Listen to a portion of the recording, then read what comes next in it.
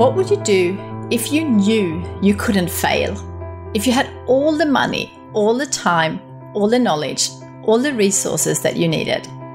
What would you do with your life if you simply knew that anything was possible for you?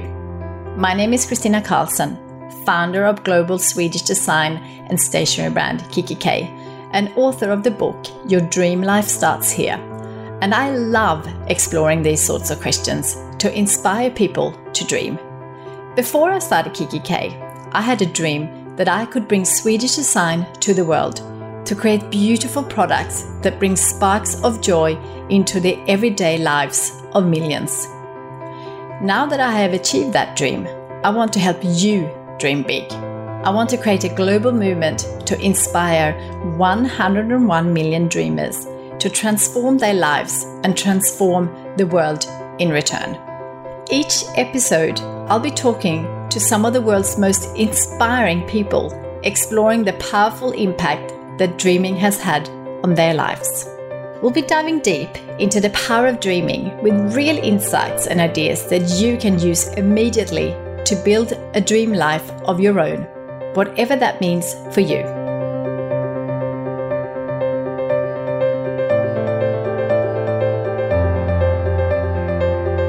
I had so much fun recording this episode, where I managed to grab a few moments with the international chef, best-selling author, TV host, global brand ambassador, and all-around great guy Dan Churchill at his gorgeous Charlie Street restaurant in New York City.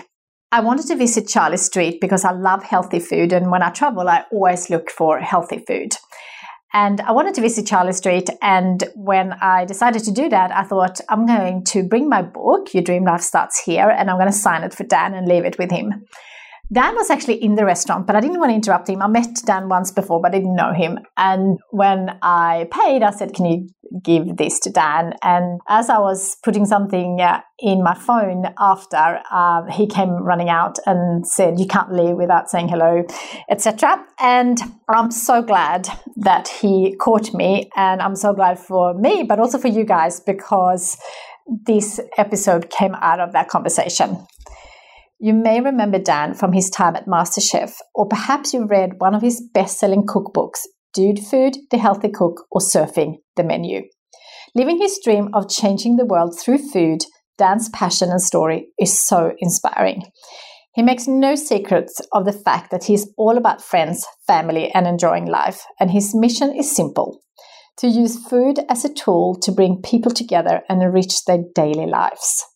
Beautiful mission. Growing up on Sydney's northern beaches, where an active lifestyle was the norm, Dan's passion for exercise and nutrition led him to a career as a highly regarded health coach before embarking on his incredible chef journey.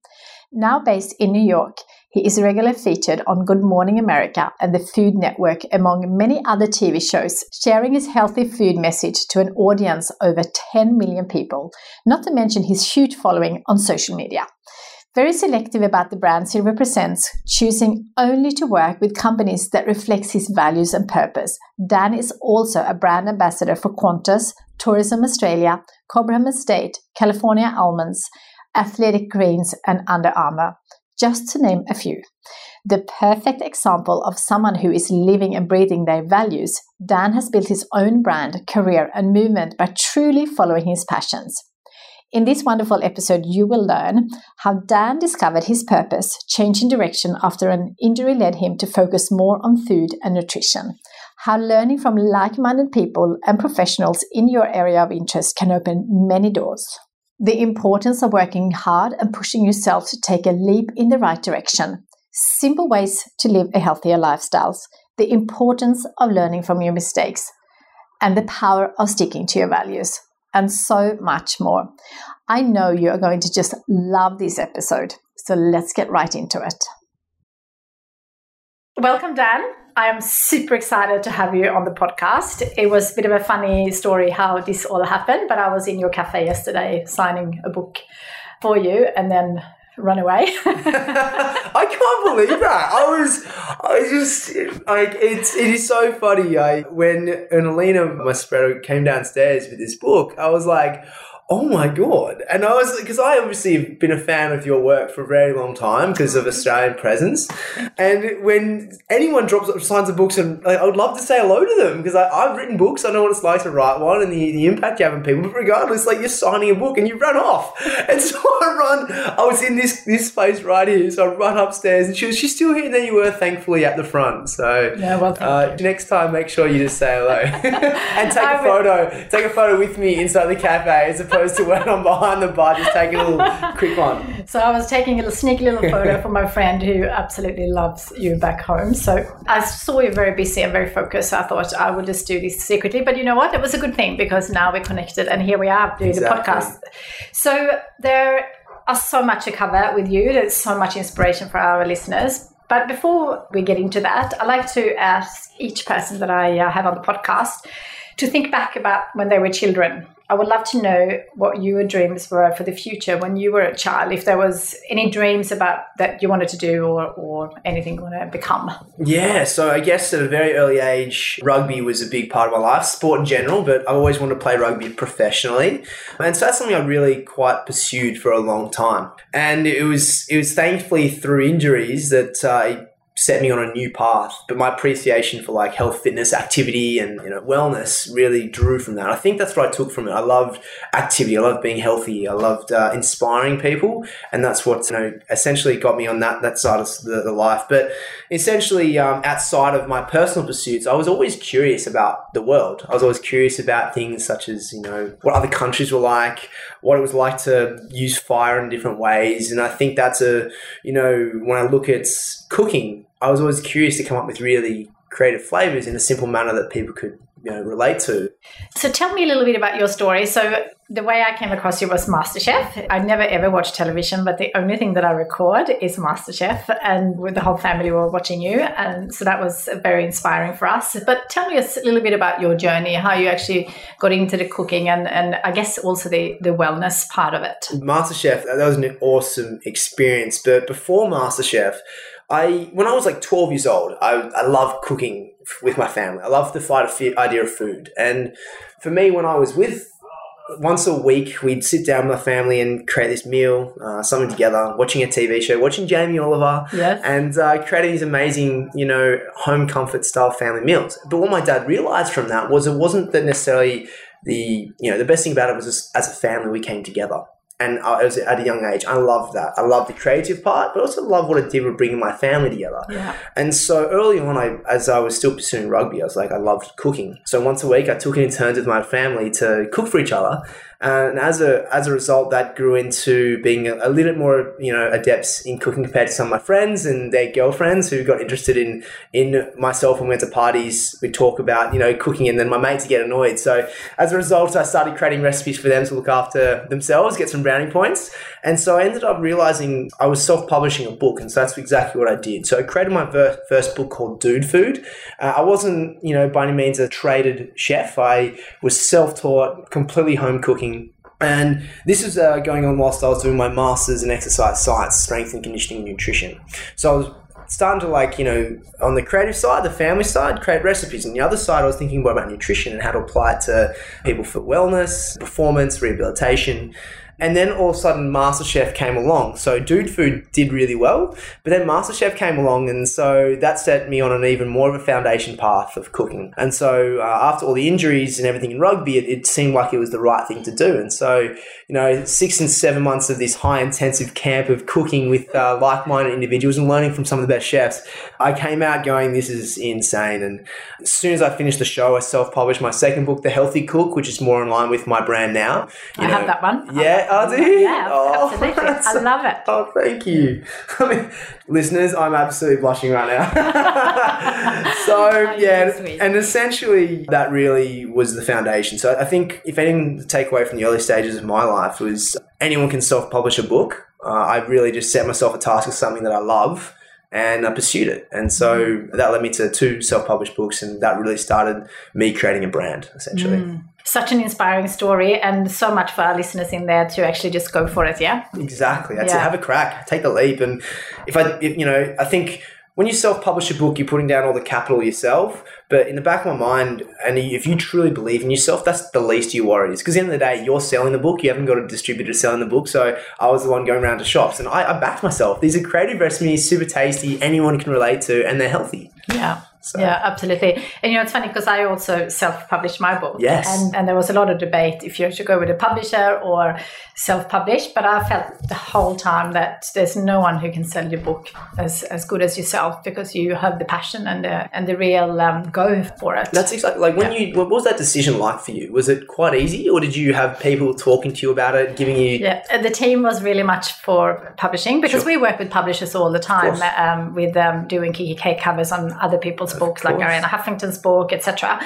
So we were very much used to deal with publishers, and we had quite a few publishers asking if we wanted to do books. But I always felt that when I actually came up with a book, and I always thought one day I would do the Kikki K story, but I feel like I'm right in the middle of that, so I don't want to do that yet. Sure. And then I went away actually with my journal for 3 days with no phone and no books, and just some time for me to think. And I came up thinking, I actually want to do a book where I have all my tools for dreaming. And so when I do public speaking, a lot of people ask me, what's the next step? And I put everything in my book. That's great. And then I went to the team and said, hey, I want to do a book. And they said, well, let's reach publisher. And I'm like, no, I'm going to do it myself. And because also publisher are really, in my view, a bit slow. And being oh, take note, people. this is true. We love them, but they just work in a different pace. And I'm an entrepreneur, so I thought if I'm going to take 2 years to write a book, I will be over it. I'm very impatient. So I decided then, I said to my partner Paul, who really helped me getting the book to where it is, I said, well, if we give ourselves 2 years, we'll take 2 years. If we give ourselves 4 months or 6 months, it will take that. So we did it all in, I think, all done like in 6 months' time. So as in from print to shipment, or from first print in general?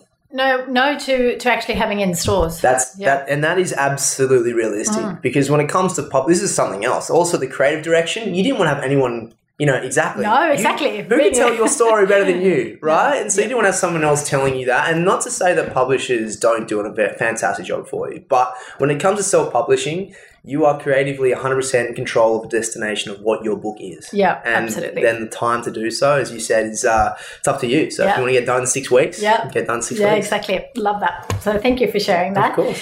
We're here in New York City, which is one of my absolute favorite cities around the world. In the board meetings, I actually wear I Love New York t-shirts. That's great. Because I want to open a store here one day. That's one of my big dreams. But tell me how you ended up here.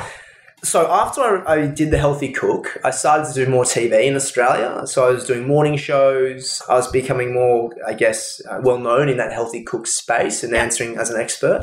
And as a result, I realized that my understanding of cooking needed to probably be a bit more elevated, not to a point where I'm a chef, but just so I could be someone that someone came to for tips. I could answer the questions quite easily. Yeah. So I started to put myself into kitchens, just learning, doing what they call stages. So I'd take in turns between different types of restaurants each day of the week. So I was a PT and a strength conditioning coach. So in the morning I would go to do my sessions, and then right throughout the day and the night time I jump into a kitchen and just learn. So it'd be like Italian, Argentinian, Asian, Southeast Asian, and then maybe a Japanese or something else. It's essentially allowed me to learn a lot. And was that through different people that you knew? Because I think this is a really good example of how people can learn without actually having to study it for 5 years or whatever it is. Yeah. And I want to take nothing away from doing a 4-year degree of TAFE or education, because it definitely serves its purpose. But for me, it was less about the time. It was more about the case of, I'm not here to be the chef that would be working in the line, which I ended up doing for a long time. But it was more a case of, I wanted to be a helper, like a messenger, someone to educate little techniques. I didn't need to be there peeling broad beans for 16 hours a day, 5 days a week. So I just, off my own bat, knew that if I went into a kitchen with a willingness to learn, most of the time, the chefs would be very interested in showing me some things, especially if I was okay to do dishes and every single part of the line, because for them, chefs can be egotistical, but if you show your willingness to be really passionate about food, they're going to want to teach you. They love that. And so most of the time I didn't get turned away. And after a while I had like a good cycle of different restaurants I went to. And it was through no personal connections. It just me literally going into a restaurant one day and going, hey, I'm here to learn. You don't have to pay me. I just want to learn as much as I can. And so after a while I was doing okay, and eventually actually held some chef positions. So I ended up being like the past chef at some restaurants because I just learned so much. And then after that, I had the combination of, I guess, the practical skills. I had learnt, how to start to build a brand, and I got noticed by a publisher over here in America and also TV over here. So I flew out, and after doing some I guess having some conversations and meetings, I ended up with a couple of deals that allowed me to stay here, get the right visa. And so then I moved over. And it's interesting, when you move over to another country, you're starting again. And it's not as if you can really use exactly the same method of how you began to do the same thing, because it's a different culture. I think what's interesting is like Australia and America, both English speaking, and they say people like the Swedish or Australians are very well liked and received over here. But to be here with a brand and can be consistent, you have to relate to the culture. And so for the first year, I just plugged away. And just put my head down in any method I could just to build my brand. So essentially over time, doing content, being available, it was all about, if I wanted to be top of mind, it was making Dan the healthy chef, everything that I did healthy, easy, relatable. That's exactly why I wanted to be a top of mind when I was here in the States. I love that story so much. Such an inspiration. So what is the difference between the cultures, do you think? Well, it's really interesting. I think one of the biggest ones I picked up early on was I did Good Morning America pretty much as soon as I got over here. And fortunately, it wasn't through this show, but I made a big learning curve when I did a show where in America, you have to be more direct with your answering. In a way, it's still personable, but in Australia, it's very tall poppy. So if someone asked me in Australia, Dan, you've written 3 or 4 books, you've been on several TV shows, you have TV shows, and you've got a restaurant, you're doing pretty well. In Australia, if I answered, yeah, everyone would probably be like, oh, he thinks a bit much of himself. Whereas the way I answer is like, yeah, I'm just enjoying myself. I'm really having a good time and doing what I can for the world, which is true the way that as I'm brought up with my 2 brothers and my mates and that persona. Here in the States, they are okay they want you to be owning your achievements. So I got 30 under 30 last year, right? And so like when that came through, it was actually a big milestone for my team and myself. Oh, absolutely. Congratulations. No, thank you. But the point was I had to be like, yeah, we are doing well. And it's great. And I had to own that in America. Yeah. Because if I don't, they'd be like, well, he doesn't think much of himself. Yeah. Yeah. I don't know. Have you realized that being over here as well? Like I recently went to Sweden. Yes. And the people and we're very much very different, hey? I think it's like you relate to Australians. Like I think honestly so much, and I love America. I love the sport and love the people in so many different ways. But I guess when I went there, everyone's like, hello, everyone's so happy and jolly. And I can see you more like very down to earth. So I would say that you probably assimilate with Australians' culture more than you would American, right? Yeah, absolutely. Yeah, no, I completely relate to Australian culture. I love being Swedish, and I love having that Australian culture in me as well. So, but I love being here as well. It's just, this is so exciting about the world today that we can just do this. And it's just every day I think I'm just so very lucky to be able to... Fortunate. Yes, you're absolutely. Fortunate. You've earned this. Yeah. Lucky is where the opportunity intersects preparedness. So I think... Yeah, well, I think you create your own luck. So that's there kind you of go. thing. I love that. That's good. Okay, so you seem to have very strong values and a very strong purpose, and only works with brands who support your goals. So tell us a little bit about that, what our listeners can learn from that. Yeah, I think when you're starting your own brand with any industry, whoever's going to help carry your message and similarly to theirs, that you to them, it's important that you're consistent with your values. I think first and foremostly, it's because you then have to make sure that you're okay with it. But secondly, you actually do better long term, because it means that when someone thinks of, say, Under Armour and they think food, they think of Dan, and it makes sense. Whereas if there's Dan doing a sugar soda commercial, it just doesn't make sense. No. So I think one thing that I learned over time is, despite it taking a bit longer, the long-term effect of building a consistent brand is, much more economically and, more importantly, philosophically beneficial long-term. I took years to just build content around easy, healthy cooking. That's it. Yeah. Simple. And over time, Under Armour, for example, reached out to me via SEO recognition when they were looking for a healthy chef. They kept looking up and mine was always the top of the SEO. And so that's a pure example of even a big brand like Under Armour searching on Google and myself coming up constantly. And the same thing goes for all the brands that I work with now. I am passionate about. Yeah. Athletic Greens, Under Armour, Qantas, MyFitnessPal, all these phenomenal brands that really, if you think about them, they're 100% like exactly what my ethos is like. And that's so important to not only me, for the brands to know that. Because if they're going to want to be associated with my values, they want to make sure that what I'm living, what I'm breathing is exactly what their ethos is like. Because a product doesn't sell, it's the brand that sells. Yeah. So a brand, if you're looking to work with brands, they're more likely to be so enthralled with who you are, what you stand for, than the ability to say, get this product. Yeah. That sells much more long term. Yeah. I couldn't agree more. Love that. Tell us a little bit about opening Charlie Street here in New York. How did you go about that? And was that always a dream of yours, to open your own cafe? Yeah, look, it's as a chef, you definitely have different elements to your brands. So you got like the TV, the books, the online content, the digital videos, and then of course you have a restaurant. Now, there's different avenues of restaurants you can do. You can do the very premium, high-end fine dining. You can do more big seat table situation.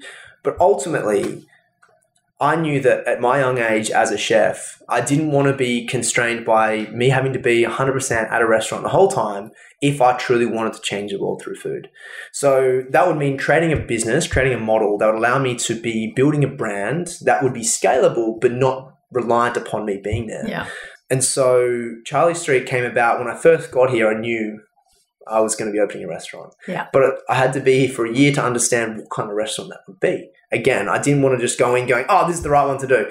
I had to think about the market, what people are interested in, what the problem is, and what I was going to solve. I found that people were starting to get a healthy idea, understanding what food could be, but I realized there's a very big time constraint on people's lives. So Charlie Street is about making healthy meals affordable and quick and easy and convenient. We're healthy, fast, casual with an Australian attitude. And it's a very scalable model, so that if I was to grow it to the number I want, it would mean that, say I have X amount of Charlie Streets conveying the same message about where our mushrooms come from, or the ethos behind our cups, making sure that we're not using anything that's not sustainable, or finding ways to support charities. The more people I have in store doing that, the more people I'm having the opportunity to share that message with. And so that's where I was like, Charlie Street's a fast casual that I can scale. And, I know there's going to be other restaurants that I want to do and partnerships I want to do. But right now, Charlie Street is the perfect brand that recognizes what I stand for. It's a message-driven fast casual, and I'm so excited by what it's like. To get to this point, there's a lot that goes on behind the scenes. Like, ooh, Charlie Street's popped up, yay! But there's like never works like that. Yeah, it's not like that. It's overnight not like that. success take a few years. Yeah. Well, look at your amazing company. Thank you. It's really obviously this is my first time here, and I loved it yesterday. And I always look for good coffee, and I always, if there is an Australian behind the coffee machine, I always get very excited. That's really good coffee. It's so funny. People say, "Why'd you open up a coffee shop in New York?" I'm like, "Well, I just want to make sure I had awesome coffee for the rest of my life." Yeah, exactly. Yeah. So it's good to know. So everyone who's looking for good coffee can come here for sure. So we need to talk about food, but healthy lifestyle and eating is very much your brand. So tell us a little bit about how we can, if we don't have a Charlie Street next door to us, tell us a little bit about how we can get healthier by eating the right food. Yeah, I think healthy is a very generic word these days, I feel. I think ultimately the key to your health is your happiness. So if you're super happy, you're a healthy individual, because you've got a lot of factors such as your psychological, your physical, your spiritual, your mental capacity. Everything's quite aligned. Obviously, it's very hard to do that all at once, but there's a degree to which they're pretty well looked after. So with that in mind, I look at food the same way. There's a lot of things to take into account, but the first thing you can always do, and specifically in this day and age, is look at your sugar content. So one of the biggest values I have is to control the controllable. So if you add sugar to your coffee, then you're adding something that, you may already have presence of throughout the day.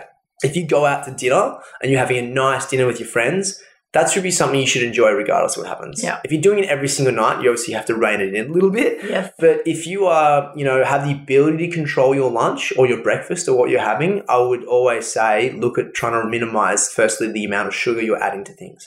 Because there's natural sugars in things. There's natural sugars in a lot of fruits, but they're much better for you, and fruit's fantastic, as opposed to adding heaps of sugar into things throughout the day. That means that if you do have like a cake at nighttime on the very odd occasion, you can feel good about it because you're not adding any sugar to your day. So that's the first thing I would look at. The second thing is definitely I refrain from using things like calories, not because I don't think they are a great way to look at, benefiting from a health perspective, more so that I don't want people to have to do maths when they're about to sit down and eat. For me, it's all about color. A big part of my philosophy is the color plate. So color code in general, you see with all my recipes on my gram and on my my YouTube videos that I always have a color code that's associated with the recipes I do. And the reason for that is if you look down at your plate and you see an abundance of color, you are guaranteed to be getting all the necessary microvitamins, nutrients, and obviously the macronutrients as well.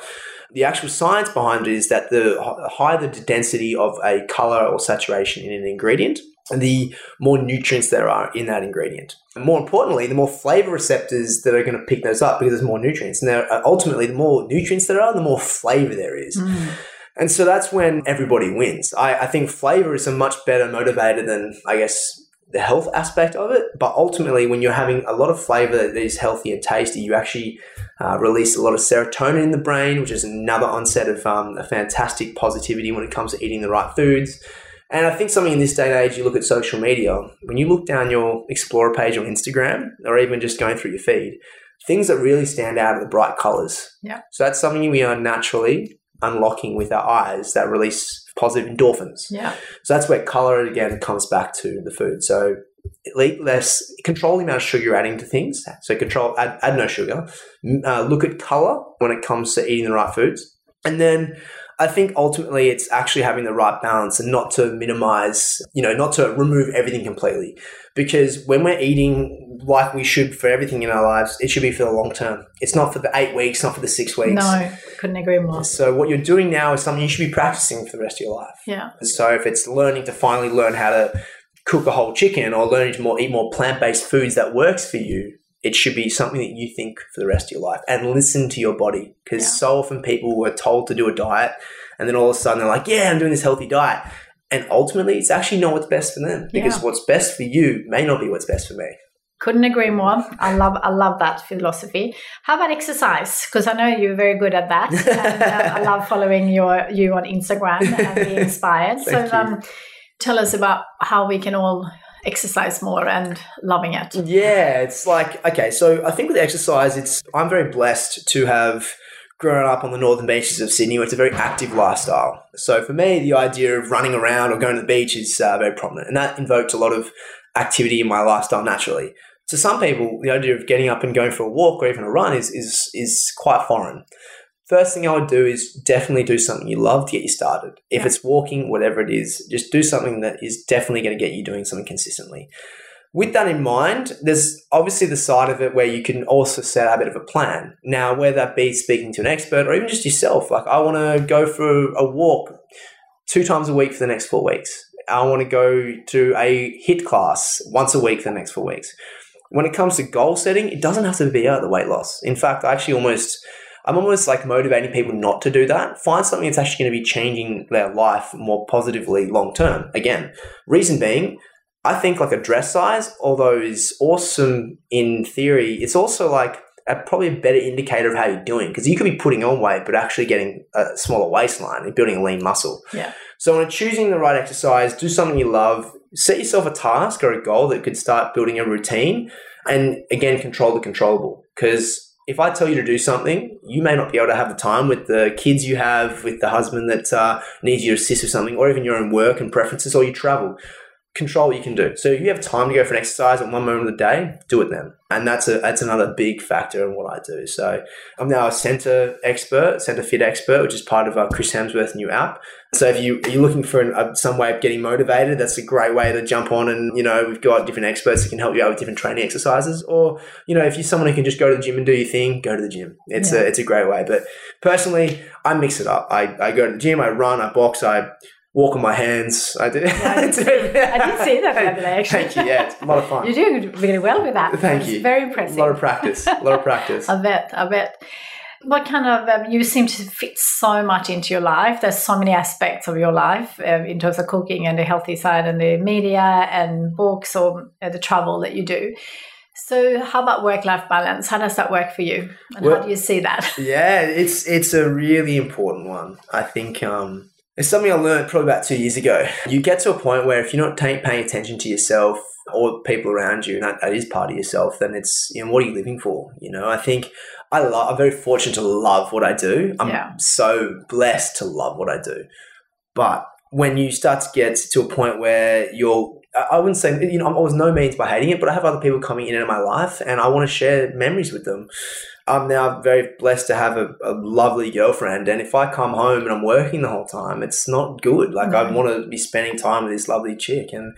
And so I got to the point where I'm like, all right, let's schedule my day. Now, because my day is on my terms, like you are the boss of your company. And so you control your day. So it's like, all right, between these hours, I'm unreachable. So between, say anytime before 9, can't contact me. If I do, I won't be responding on email. Yeah.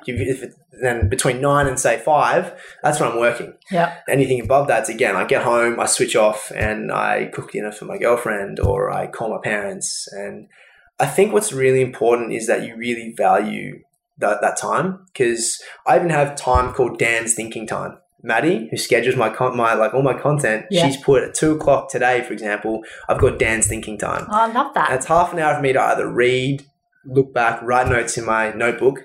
And love that. Your KK notebook. Yeah, exactly. I've honestly just finished it too. It's the last one. I need to send you some more. But yeah, I think that is one of the biggest changes I've had in the last 2 years that really helps me. Like having a morning routine, get up, have my athletic greens, meditate, go to the gym, all that. And then my 2:00 or whenever it is that Maddie schedules it in is Dan's thinking time. Because that just is my time to sit here, be in peace, listen to what podcast, read, whatever it is. It's so important to relax. Yeah. I have something I call the holy hour. I love that. So ideally, this is not all the time, and I always stress that because I'm not perfect. I'm human after all. But I have my holy hour, which means that I ideally like to start at 5 a.m. and I do some writing, and then I do some learning. I love learning, so I read and podcast, and then I meditate. And that is my holy hour. So, for me, having kids and often a very full day, it is that time for me, which I absolutely love. And then between 6 and 7, I do some kind of exercise. Could be anything from yoga to gym to whatever, classes or whatever.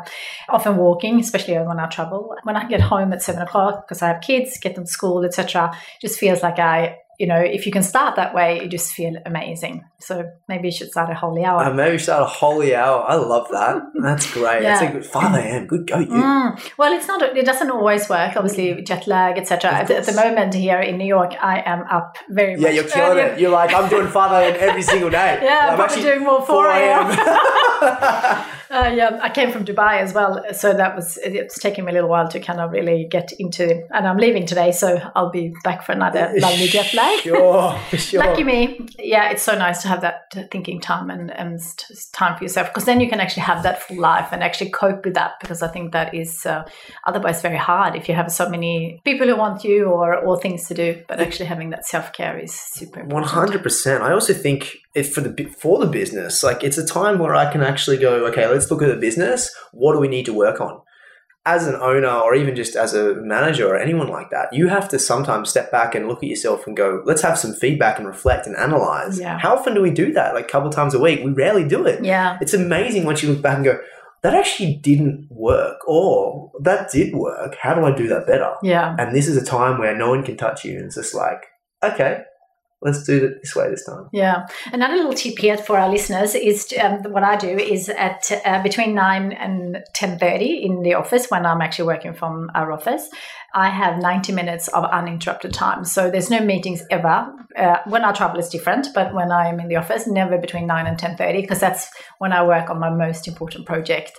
So if you can do that, because sometimes we have such a big dreams and big goals and they seem so big, but if you can spend 90 minutes each day on those, that you get closer and closer. That's phenomenal. That's another good one. But it doesn't always work, but it doesn't really matter when it is. It's just really about, for me, it's perfect between 9 and 10:30. There's never ever a meeting before, which is really good. That's fantastic. And again, just make it whenever it works for you. Yeah, absolutely. Great. So tell us a little bit about your support network. I'm sure you would have so many chefs. You mentioned Jamie Oliver, who's also a very big inspiration for me. Who else has been in your support network or mentors or people that you are inspired by?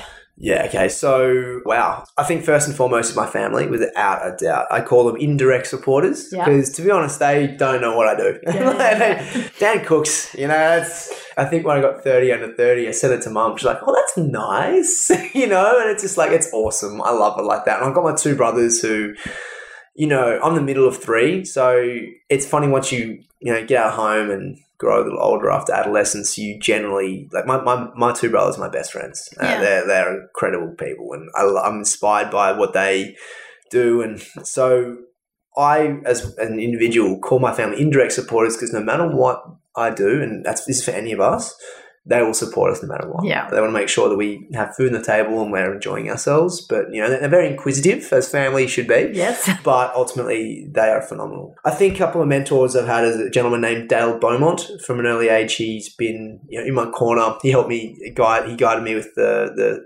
first couple of self-published books that I did because he's written 16 of his own. Yeah. Do you know Dale? I do actually. I've been in one of his books. Oh, wow. Yeah. Dale's a phenomenal man. I have this gentleman named Lance Reynolds, and Lance should have his own book on what he's done in life. He's been a producer. He's performed as, a trio. Like, that song Happy Days?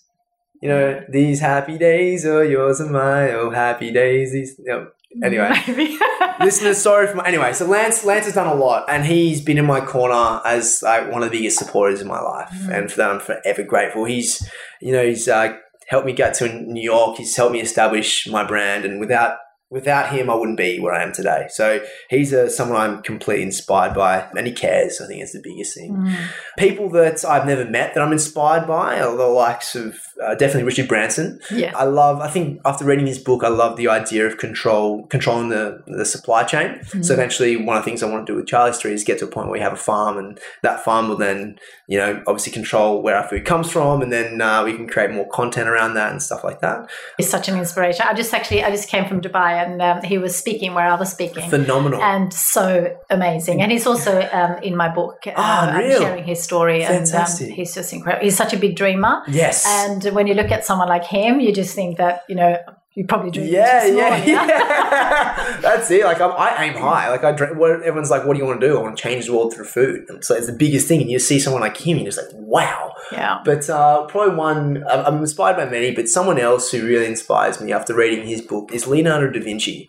That man is exceptional. The fact that it was like the 15th century and he's dissecting things to understand the simple mannerisms of the smile. And I'm inspired by his curiosity, how he just went and did things. And essentially like he wanted to stand for more. And despite, obviously painting the Mona Lisa and how famous that has become, he wanted to have an impact on what he did with, whether it be engineering, it was help with performance, and I just loved the way his brain was put together. Like whoever put his brain together, thanks God. Like because seriously, it is exceptional. So I could go on forever about him and some examples of what he's done in life that we should all be absolutely inspired by. But he's someone else who's quite exceptional as well.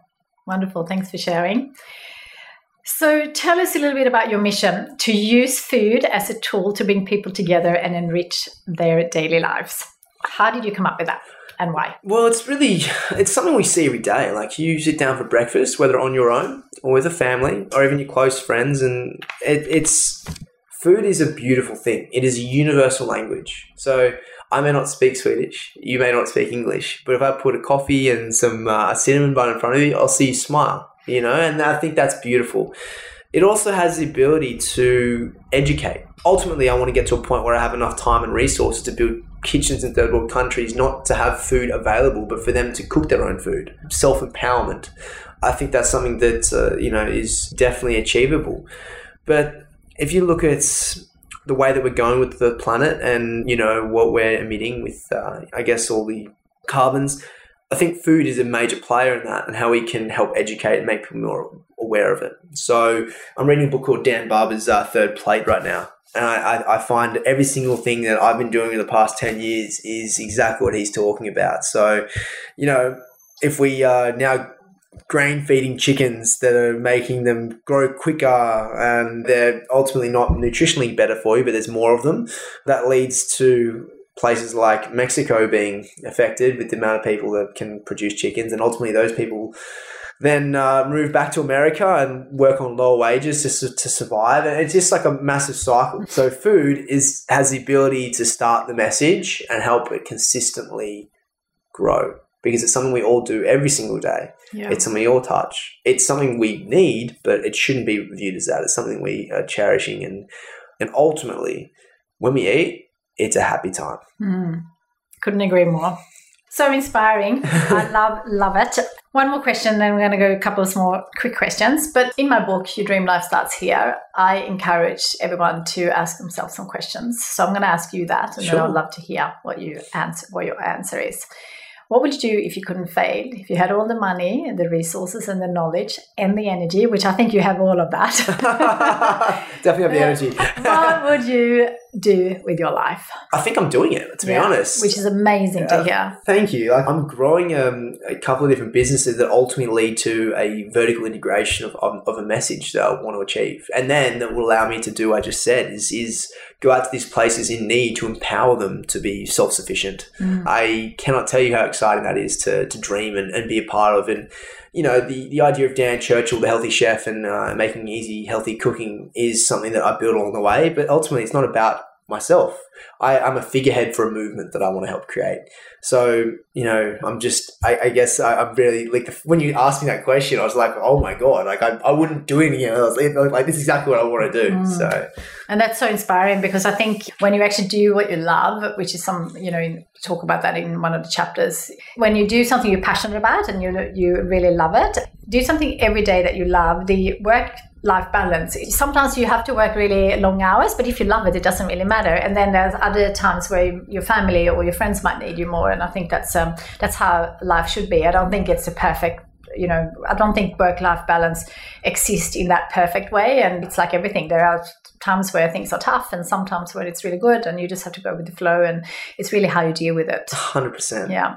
100%. So it's been so amazing to talk to you, but I'd love to finish off by asking you a few quick questions that I know our listeners will love to hear your answer.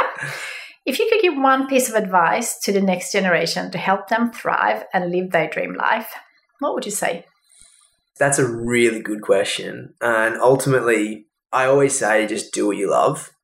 Because passion doesn't lie. No. It doesn't. And it may take, a couple of years to get started, but believe it or not, my books were not sold because they were necessarily good books. It was because I was passionate in the way that I wanted to help young guys cook better. And the same with what I'm doing now. I'm passionate about having impact on people with cooking. Yeah. And like what you have done with your business, ultimately, if you're passionate about what you are doing, people are going to be drawn to that, and someone's going to be inspired. And all it takes is that one person to be inspired for them to tell their friends. Yeah. And eventually a movement will grow. Yeah. Perfect answer. Thank you so much. What are some of the habits and rituals that you practice regularly that enable you to stay focused and live your dream life? Well, going back to controlling the controllable, I do it in the morning. I have a morning routine, and that's because that time of the day, no matter what, I've got no distractions, no things that would change towards, say, the afternoon that I have to adapt and be flexible for. Like someone who just turns up and wants to do a podcast. Yeah. Love it. That's exactly what we do though, right? I'm like, how am I not wanting to chat with you? But yeah, so I get up and I make my bed. I think that's something that continues, and I'll always do. It's even when I'm in a hotel room, I make my bed. It's a way of me being not necessarily just grounded, but it's something I like to keep clean, but know that if I'm doing one thing right, at least I make my bed that day. I then have my Athletic Greens, which is effectively a superfood cocktail, and it's like no matter what, at least I have my what I call my nutritional insurance. And then I go to the gym after making my first breakfast. Smash the gym, come back, meditate, and then once 9 o'clock hits, I can look at emails. I'm on the way to work. Beautiful. Great morning routine to take some tips from. I would love to know if you have a favorite kikki.K product. I have the same favorite that I've had for many years. It's gotten me through so many. I've actually written, I actually can't believe I haven't told you this yet. I wrote the content plan of my second book in a kikki.K. Oh, that is so nice to hear. Thank you. You have absolutely had a massive impact. And even before that, I was using products when I was at university and whatnot. So to this day, it's definitely just, I love writing things down and keeping notes. It's how I operate. And your notepad for sure is what I cannot say that I have anything else that stands anywhere close to it. Well, thank you so much. That's really lovely to hear. And we have spoken about a few books that you mentioned. What's your favorite book and why, if you can choose one? Ooh. It's a hard question, isn't it? Yeah, I love reading. It's like, me too. We have that in common as well. Healthy food, healthy lifestyle, and books. I think we have. Wow. We need to have another chat. We need to hang out more. Yes, exactly. I'm going to say, I think after reading a book about a gentleman 15th century, so more than 500 plus years ago, I think Da Vinci's book is really, I think as much as I love all books, I want to think of the one that had the most impact. And obviously it's something I've just read, but reading his biography, I have a new train of thought when it comes to understanding processes and the curiosity towards those processes. Someone like Richard Branson, I can relate to him on a number of levels and I learned so much from him. But going back 500 years to see a gentleman being this curious about life across a number of things, I learned a foundation of learning and curiosity that is going to help me with things that I do going forward. That's one. I actually haven't read that book. So give it a go. I am absolutely buying that, and we're going to obviously link that on the show notes as well. So awesome. Thank you for sharing. Can't wait. The last question, if you could go back to your younger self, say when you're in your late teens, what advice would you give yourself knowing what you know now? Just keep going. Just do exactly what you're doing. Because if I make mistakes, I made those mistakes for a reason. Mm-hmm. We all know that mistakes are the biggest learning curves. Mm-hmm. And if I was to say, don't do this, then I wouldn't be able to then know going forward how to protect myself on something greater. Everything does happen for a reason in my eyes. And so if I look back on the mistakes that I've made, I look forward and going things I didn't make as a result of those mistakes. Mm-hmm. And so I set myself a path very early on. I was very fortunate to know what I wanted to do early on. Now I'm just finding my way to get to Z as opposed to, just kind of wondering. Yeah. Love that. And I am in kikki.K, we have this philosophy as well. There's no such a thing as a mistake.